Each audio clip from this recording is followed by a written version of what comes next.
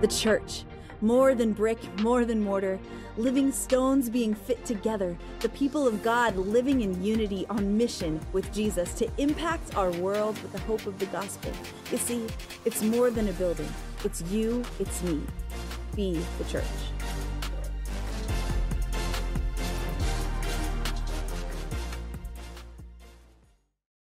Well, good to see everybody who is here in the room with me, everybody who is watching online. We welcome you, and we're kicking off a brand new sermon series called Be the Church. And being the church is in some ways more important than going to church, but going to church is a part of being the church. And we are, first and foremost, as a church, a community of worshipers. That's who we are. Worship is not just something we do. We are worshipers. Jesus told the woman at the well that the Father is seeking true worshipers who will worship Him in spirit and in truth. He didn't say the Father's looking for worship. He said the Father is looking for worshipers. And we are that community of worshipers. And when we function as a community of worshipers, we have the blessing and favor of God moving in our midst. Amen? And that's what we want to talk about using an Old Testament passage, Psalm 133. And it starts out by telling what kind of psalm it is. It is a song of ascents of David. How good and pleasant it is when God's people live together in unity. It is like precious oil poured on the head, running down on the beard, running down on Aaron's beard, down on the collar of his robe. It is as if the dew of Hermon were falling on Mount Zion, for there the Lord bestows His blessing, even life evermore. So he says in this very well-known psalm, how good and pleasant it is when we live together as God's people in unity. How do we live together? How do we dwell together in unity? Do we go back to the 1960s and we form a religious commune? Some of you who have gray hair like mine, you might remember those days. You might not have belonged to one, but you heard about them, right? Or how about this? We modernize it a little bit. We bring it to the suburbs, and we all move into the same neighborhood or township. We go to the same supermarket. We all go to the same coffee shop. That's living together in unity, right? Well, the context is important. Usually when I read a psalm and it has that little label at the beginning, I kind of just skip past that. But it's very important to know that this psalm, Psalm 133, is a song of ascents. It's about ascending. Why would it be about ascending? It's because Jerusalem was on Mount Zion, and in order for people to go to the temple in Jerusalem to worship, they had to go up the hill. They had to go up the mountain. And so they actually ascended when they did a pilgrimage, when they went to Jerusalem, one of those times of those biblical feasts and festivals, they had to go up. And this is a psalm associated with going up to Jerusalem. It is a song of worship on the way to worship together in unity. That's what this is about. It's not just about dwelling in the same neighborhood or living in the same house. It is about worship. And the relationship of dwelling with worship is something that is pretty common for David. In Psalm 27, verse 4, I love this, one of my favorite psalms, but David says, "One thing I ask from the Lord, this only do I seek, that I may dwell in the house of the Lord all the days of my life, to gaze on the beauty of the Lord and to seek Him in His temple." So for David, dwelling in the house of the Lord, dwelling with one another as the people of God, as the community of God, was a matter of worship. So we are dwelling together in the biblical sense when we are worshiping together. We are that community of worshipers. And sometimes I've read Psalm 27, this one thing I seek, this one thing I desire, I want to dwell with the Lord. And we can just see David in his individuality, hungering and thirsting for God. But Psalm 133 makes it clear that in David's mind, being in the house of God, dwelling together, was not just an individual pursuit. It is something that belonged to the people of God. It belonged to the family of God. And in fact, verse 1 of Psalm 133, how good and pleasant it is when God's people live in unity. The older translations would say when brothers dwell together in unity. And, it does mean God's people, God's family, so I'm not saying that's a bad translation, but when it says brothers living together in unity, in the Hebrew mind, it brought up a very common family practice. And that is, in spite of the Genesis 2:24, leave your father and mother and cleave to your spouse, the practice of many, if not most, Jewish families back in that day was that they would have multiple generations in the same household. And it was very common that brothers would live in their father's household even after they got married. And there's something of family unity in David's mind. So it's about worship, and it is about family unity. Unity in worship. And for the Hebrews, for the people in David's time, the most visible unity of the people of God was when they gathered together in Jerusalem at the temple to worship God, the one place where God had said he would cause his presence to dwell. For us, what would it be? I know sometimes we think about unity events and ecumenical events, but can I just say that the most visible expression of unity in the body of Christ today is when local churches gather together to worship. Sunday after Sunday, or in our case, we have Thursday after Thursday, along with Sunday after Sunday, and some would worship on other days. But that gathering, and it doesn't matter whether it's a house church with a handful of people or a mega church with tens of thousands of people, that is the most visible expression of our unity as the family of God. How good and pleasant it is when we get together in unity, when we really come together to worship God. And David says, it is good and pleasant.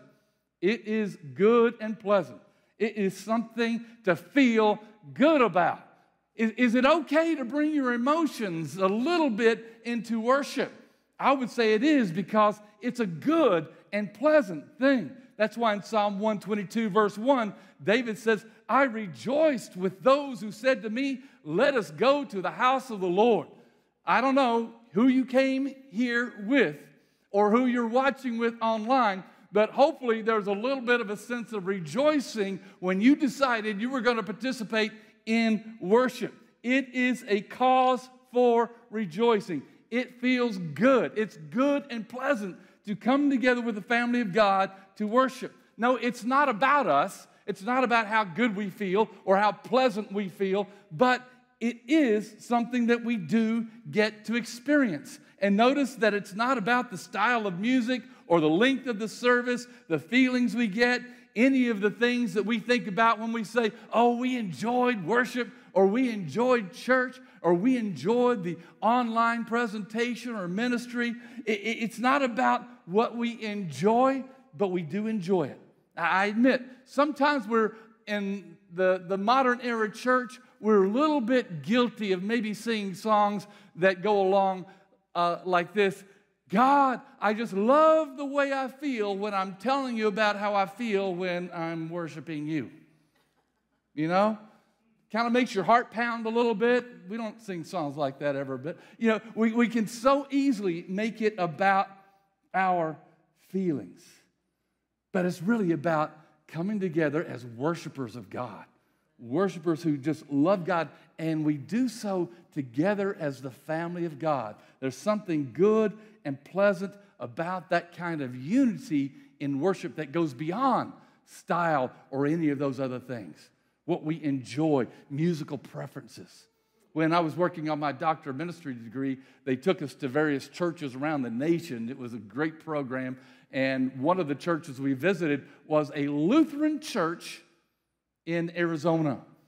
Now, what would a Pentecostal pastor have to learn from a Lutheran church? I know you're thinking that, but this was a dynamic church. It had experienced an explosion of growth after the pastor had a supernatural healing of a heart condition. And he got on fire for the Lord, and this traditional Lutheran church just exploded with young people and worship and healings and, all kinds of stuff. And it grew so much that they had to move into a very non-traditional building, looked like an industrial center kind of building. But, they were experiencing something dynamic. And it was very contemporary in style. In fact, the service I attended started with a wailing guitar solo, a rock guitar solo. I mean, that's how they're called to worship at this Lutheran church. And after the service, I'm out in the lobby, and I see this gray-headed guy at this information. Nothing against gray-headed guys, by the way. So this gray-headed guy, standing at, an information area after the service in the lobby, and I went up to him and I said, this doesn't seem like it would be the style of worship that you would prefer. It doesn't seem like your style. And he said, oh, no, it's not my style. But with a big smile, he said, but I just love seeing what God is doing in this church. So that's what matters. That's what matters. When we get unified around what God is doing, it's not about style or preferences or anything like that. See, this anointing that David is talking about is related to our being together in unity. And this is something that God is doing. And if you're a part of Victory Church, every Thursday night and every Sunday, we get a little taste of the kind of unified worship that we see in the book of Revelation, where it talks about people from every nation and tribe and tongue and race across all generations. We get to see a little foretaste of that heavenly worship every time we at Victory Church gather. And if you're watching online, I encourage you, if you have the opportunity to be with us in person, come. Because, while we try to do our best to present something online that's going to bless and benefit you who are watching, it is just nothing like gathering together as the people of God. And if you can't gather together, maybe you're watching online because of a health issue or something of that nature, you're with us in spirit. You're with us in spirit, and God is going to bless you for it. But if you could get here, you're going to be blessed because you're going to get a little foretaste of heaven. And it's God's doing. The unity that we experience at Victory Church across all those lines, all those generations, all those different barriers. In some cases, they might be barriers, socially speaking, but it's God. In 2 Chronicles chapter 30, Israel's at this point where they have neglected coming together to worship for a long time. They haven't been following the biblical mandates to come together to celebrate Passover. They just ignored getting together and worship because they're ignoring God. They're not just ignoring getting together, they're ignoring God. And Hezekiah, the king, decides it's time to restore worship of God in the way God has prescribed. And we're going to celebrate a Passover. And, at that point, the kingdom had been divided. It was no longer one kingdom. You had a northern kingdom, and then you had the southern kingdom. And Hezekiah was the king of the southern kingdom with his 3 tribes. And he issued an edict, a command, an invitation, really, to all of Israel, northern kingdom and southern kingdom. And it says that for the most part, his invitation was received with scorn and ridicule. They scorned and ridiculed him. But because he sent out the invitation, there were people who showed up. And here's what Scripture says about that gathering in 2 Chronicles chapter 30, verse 12. Also in Judah, the hand of God was on the people to give them unity of mind to carry out what the king and his officials had ordered, following the word of the Lord. How did they come together? It was the hand of God. It's the hand of God. That's why we can expect the blessings of God when we join together and worship in unity as the people of God, because it's not just our deciding to go to church this morning. It is God moving in our hearts to come together in unity. God is producing that. It's the same kind of unity that we see in Psalm 133. And we say this when we welcome first-time guests to our services. A lot of times we might say something like, "You're not here by accident. God brought you here for a purpose." And I would say the same thing right now. You're not watching by accident. You're not here in this room by accident. God brought you here for a purpose. And it's not true just of first-time guests. You might be here for the 1,000th time. It might be worked into your lifestyle. It might be a habit that you always are diligent to maintain. But can I tell you that behind that habit, behind that lifestyle, behind your presence here right now is the hand of God. Amen? It's the hand of, oh, it's just church. It's just Victory Church. Folks, it is the hand of God that has brought us together to worship Him. I was on vacation, and, one of my favorite, I consider him my pastor because, when I go to this location, he's my pastor. He lets me preach in this church, even on vacation. Yes, sometimes I preach on vacation. My family can attest to that, and I love it. I do. But last time that I was in his church, and he was welcoming people, he said this. He said, "When you decided to come to church today, you made one of the best decisions of your life." I never thought of church that way. I think, well, when you decided to receive Jesus Christ into your heart, you made the best decision of your life. That's truly the best decision. But to say, when you decided to come to church, when you decided to come to this service, when you decided to watch this message, you made one of the best decisions of your life. It's just so easy to downplay what it means to come together as the family of God. It's just church, right? We can diminish the importance of coming together by saying things like, well, just because you park it in the garage doesn't make it a car. You still park your car in the garage, though, right? I mean, nobody's going to take that argument and say, well, I guess, when 3 feet of snow are threatening, I got to leave my car out in the driveway because, just parking in the garage doesn't do anything. Coming to church as a Christian does something, folks. It doesn't make you a Christian, but it is something that Christians do that God uses in some powerful ways. And I know it's easy to put down because, you can probably get a whole lot better preaching somewhere online or on TV. I know that's the case, and I'm not saying that fishing for compliments, although, a few pats on the back after the service would be all right. But, we pastors, preachers in this era know that you can find excellent preaching on TV. You can hear it on the radio. It's there. It's available like in no time in history. I think it's wonderful. And, we can begin to think things like, and my pastor not only just preaches mediocre sermons, but, I don't even remember what he preached the next day. Anybody guilty of that? Can I make a confession? Sometimes I'm guilty of that. I'm moving on to the next sermon. Like, what did I preach yesterday? I can't remember now. I'm moving on. Is that okay to admit? But here's the thing.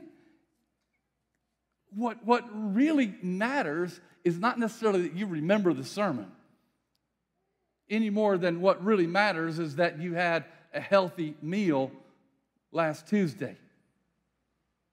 You don't remember the meal necessarily. You don't remember all the meals that you eat.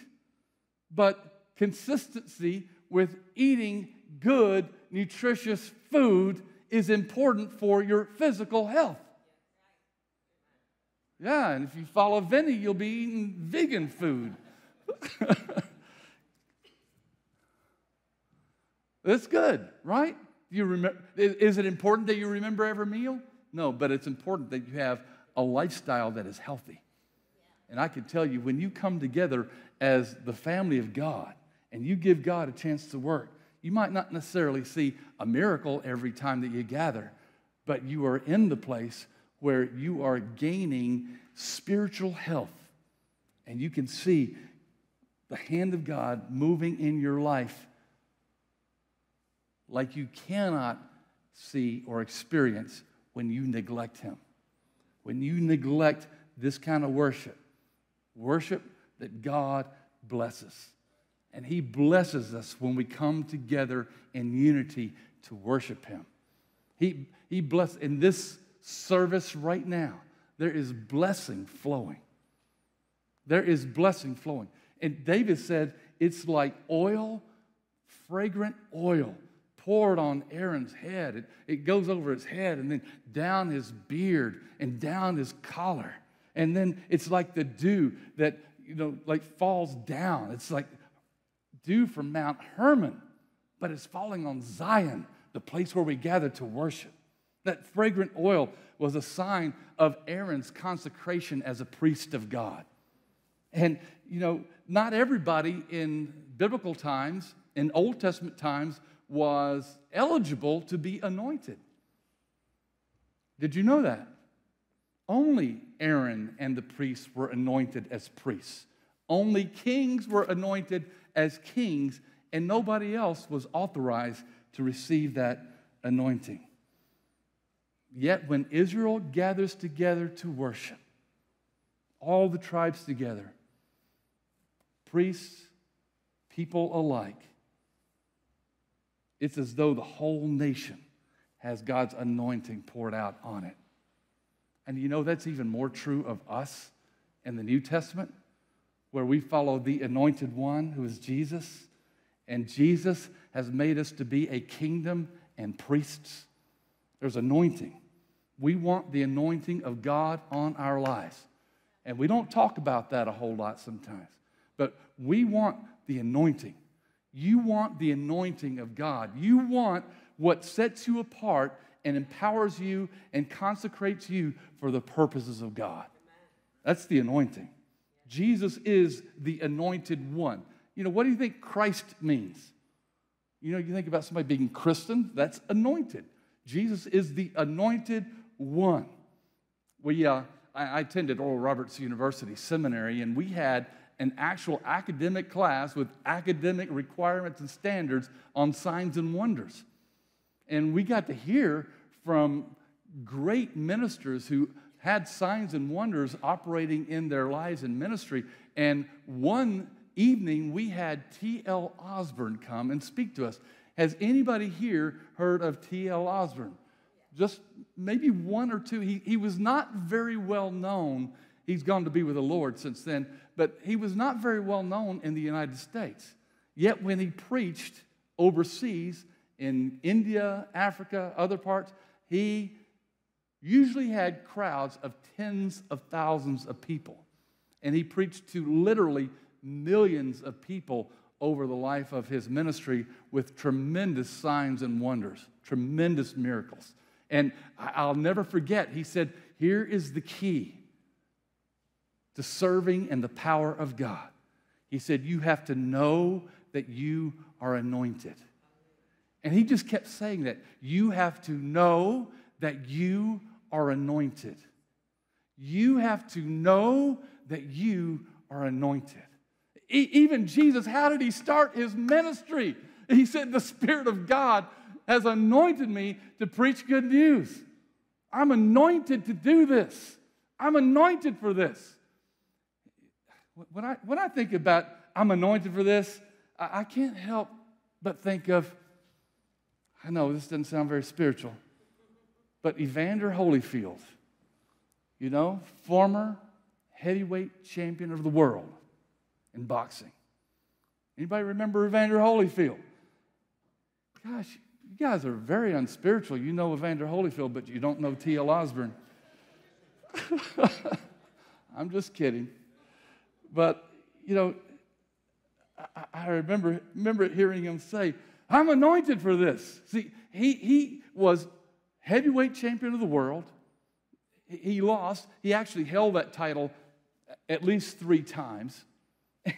and at one point, I think this was 1994, he had to quit boxing because of a congenital heart defect. And then God healed him, and he fought Mike Tyson. You know Mike Tyson too, right? Remember Mike Tyson bit somebody's ear off? Remember whose ear he bit off? Evander Holyfield's. But Evander beat him and won back the heavyweight title after having been healed of a congenital heart defect that had caused the sports physicians to say, you can't box anymore. God healed him. And I read this as I was preparing this message, that he told people before the bout that he was anointed to box, that he was anointed for that task. What I do remember is watching the sportscast and his being interviewed after beating Mike Tyson, and he was so excited, and he just kept saying, I'm anointed for this. I'm anointed for this. Hey, if he can be anointed to beat the devil out of somebody, you can be anointed for what God's called you to. I don't have time for this. Can I just tell you a little brush with fame story? I went to this major evangelistic event at an arena in Philadelphia, and I had registered as a pastor beforehand, so I got to sit on the stage. And right in front of me, I'm in a chair right here, right in front of me was Evander Holyfield. And this was after his diagnosis and his retirement for boxing. And I knew about it. I followed sports enough to know, man, that's Evander Holyfield, and he can't box anymore. And during the service, man, I have my Bible there. I'm a good pastor. I carry my Bible with me. I wasn't a wimp like we all are today and carry it on our phones. I had my Bible with me. I'm just teasing. I had my Bible, and while I'm sitting there behind him and thinking about, this guy has a heart problem, and that's caused him to stop boxing. And what came to mind was that passage in Isaiah where, God says that they're going to renew their strength and mount up with wings as eagles. They'll run and not grow weary. And I might have that out of line just a little bit, but I thought of that and I found it in Isaiah. And I worked up the courage and I tapped on those shoulders that were like this wide, and this very nice, perfectly fitting suit, that was pinstriped. And, if you read the pinstripes, it was the champ. So this was a nice suit. And I pointed out that verse. And he took my Bible out of my hands, and he stood up and just lifted the Bible after reading that and just started praising the Lord. And within a few minutes, the evangelist called him to the front of the stage, prayed for him, and he was healed. That's when that happened. And I read in the Los Angeles Times that particular evangelist healed him, but I should let them know it was me. I was the one who gave him the word of God. No.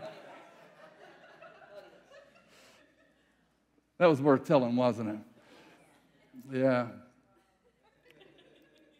I don't claim any power to heal him or that I'm the one that healed him, but I do believe that he had that scripture in his heart and his hand, when he was called forward to receive healing. And that healing has been verified twice by the Mayo Clinic. That's why he was able to come back and regain the heavyweight boxing title. Amazing story.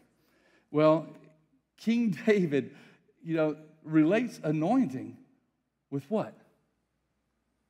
Gathering as the family of God. You got to be anointed. You need to know that you are anointed. You need to. How do you know and grow in that anointing?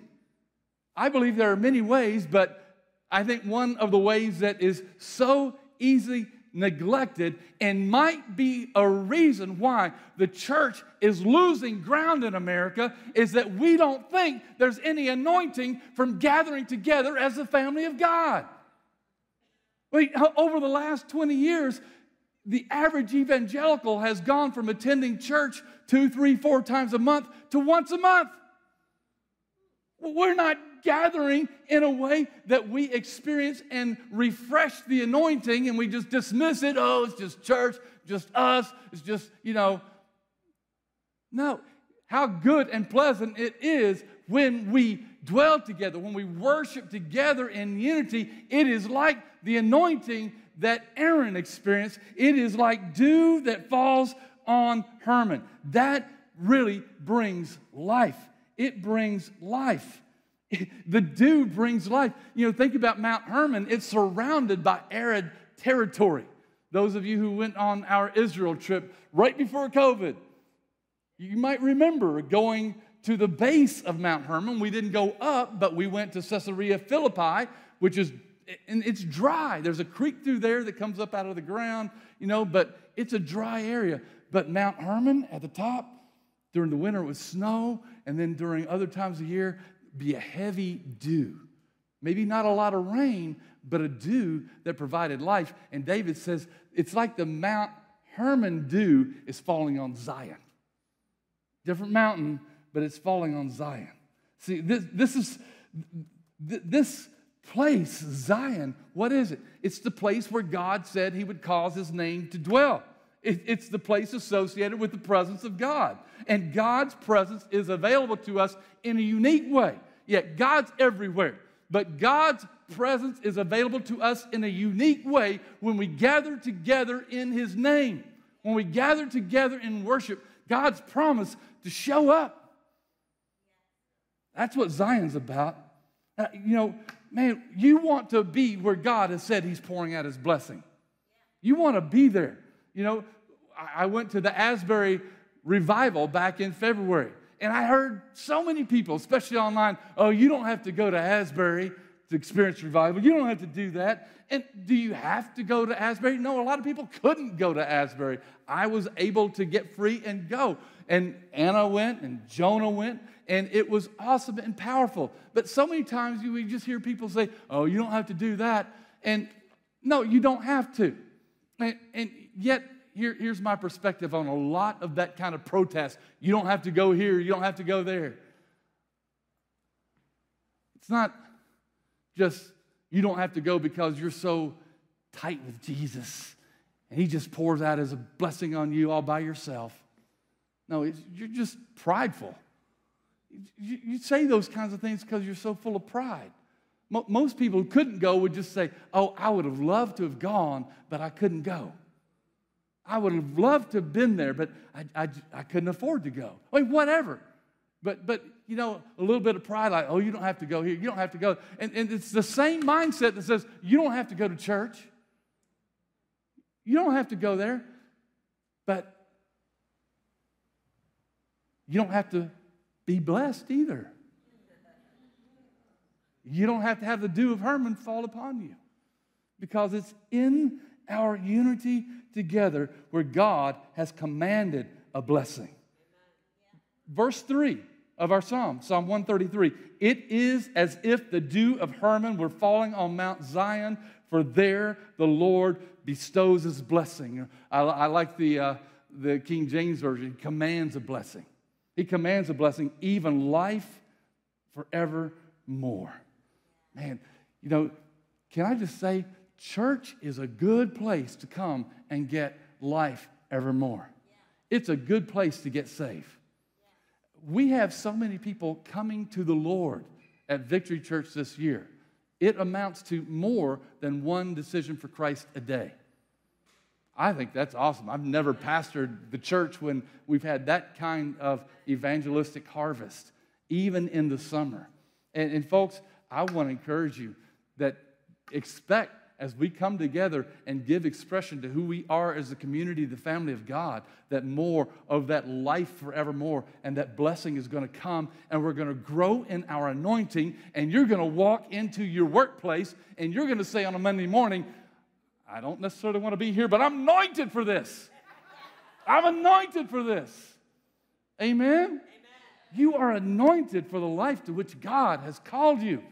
And when we come together as the family of God in worship, dwelling together, dwelling in the house of the Lord together, gazing on the beauty of the Lord together, we grow in our awareness of how anointed we are and how much blessing God is pouring out and how much life is flowing. It might feel kind of deserty. It might feel arid. We might feel dry from time to time. But when we get together in the unity of the Spirit, it is a place where God blesses and pours out life. Oh, man, I just love it.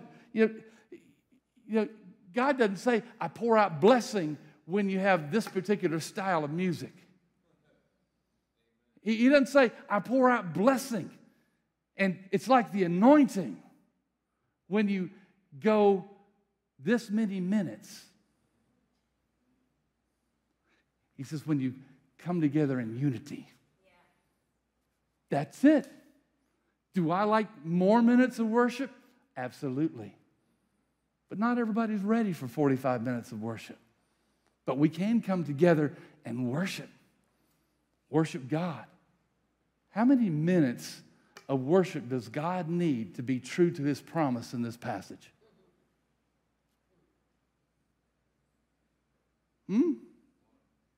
One. Absolutely right. Some of you, just the fact that you walk in the doors or you turn on the video or you click on the link, God's going to come. And I do believe that this is a good place, and I believe right now is a good time that if you haven't received life forevermore, eternal life, that you could do so right now. Right now. And we're going to have the Lord's Supper. We're going to celebrate communion, which is about being together in unity around the presence of God. And I want you to be ready for that by receiving Christ first. So if you're in this room or if you're watching and you haven't received Christ, pray this prayer right now. Just repeat these words after me. Let's all pray it together to encourage those who are praying this for the first time. Say these words. Heavenly Father, I thank you for your love. I believe Jesus died. He was raised from the dead, and He is Lord. Forgive me of all my sins. Be the Lord of my life. Fill me with your Spirit, and help me live for you. Thank you for receiving me into your family forever. In Jesus' name, amen. Let's give praise to the Lord for the decisions that have been made here, online. Awesome. Now, in communion, Paul gives us some instructions in 1 Corinthians chapter 11. And before we do so, if you're watching online, you can maybe push pause and get some elements. We use wafers and grape juice. And if you're in the room with me, just raise your hand and we can make sure that you have the elements. But Paul, in the chapters that deal with communion, is dealing with problems in the Corinthian church because they were so disunified. And they were so disunified, he said, it's not the Lord's Supper that you eat. So you can go through a religious ritual and still miss out on the true significance, because it's a matter of the heart. But it's not just that, they were guilty of sin and, they hadn't properly judged themselves with regard to some sin in their lives. No, their sin is specified by the Apostle Paul. Their sin was not recognizing one another within the body of Christ. And he said that everyone ought to examine themselves before they eat the bread and drink from the cup. For those who eat and drink without discerning the body of Christ eat and drink judgment on themselves. Who's the body of Christ? I mean, if you read the chapters all around this, he repeatedly refers to the church as the body of Christ. You know, the elements represent the body of Christ, but he's talking about the church as the body of Christ. And the way we treat each other, the way we fail to see our unity, the way we fail to come together in unity, Paul says, brings judgment. And then in verse 30 of 1 Corinthians 11, he says, that is why many among you are weak and sick, and a number of you have fallen asleep. Many of you are weak and sick. Many have become weak and sick and have died. Why? Because they weren't availing themselves of the blessing and the anointing and the power that comes when brothers and sisters worship the Lord in community. There's power in this. There is blessing in this. So we're going to receive the Lord's Supper.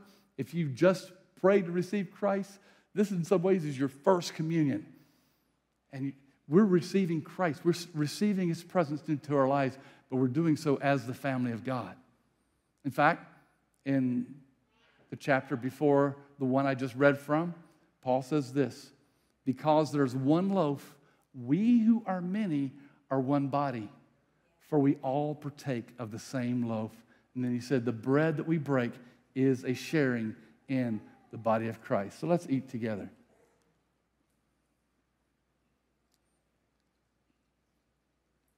And in that same section, Paul puts it in a question form, but he says, is not the cup of blessing for which we give thanks a sharing in the blood of Jesus? Let's drink together. Let's receive His blessing and His power. Lord God, we thank You for Your power right now. Thank You for healing. For those who are watching online who need a healing touch, thank You that there's healing in the power that's flowing through Your body, the church, right now, whether we're gathered electronically or whether we're gathered in person. Thank You for Your healing power, oh God. Thank You for doing miracles in Jesus' mighty name. And Lord, for those who feel dry, for those who feel spiritually powerless, Lord, we pray that there would be an increase of anointing and, Lord, of those waters that just are like the dew of Mount Hermon falling on Zion as we're gathered around the presence of God. Thank You for Your presence. And Lord, we thank You that Your presence is not just in a physical temple, but through Jesus Christ, Your presence goes with us. And we, as individuals, get to be Your temple. And as Peter says, we as individuals are being built together as a temple for Your presence. We thank You, Lord, how good and pleasant it is for us to dwell together in this kind of worshipful unity. And we give You praise for it. In Jesus' name, amen. How about a big amen and a shout and a clap for the Lord? Amen? Amen.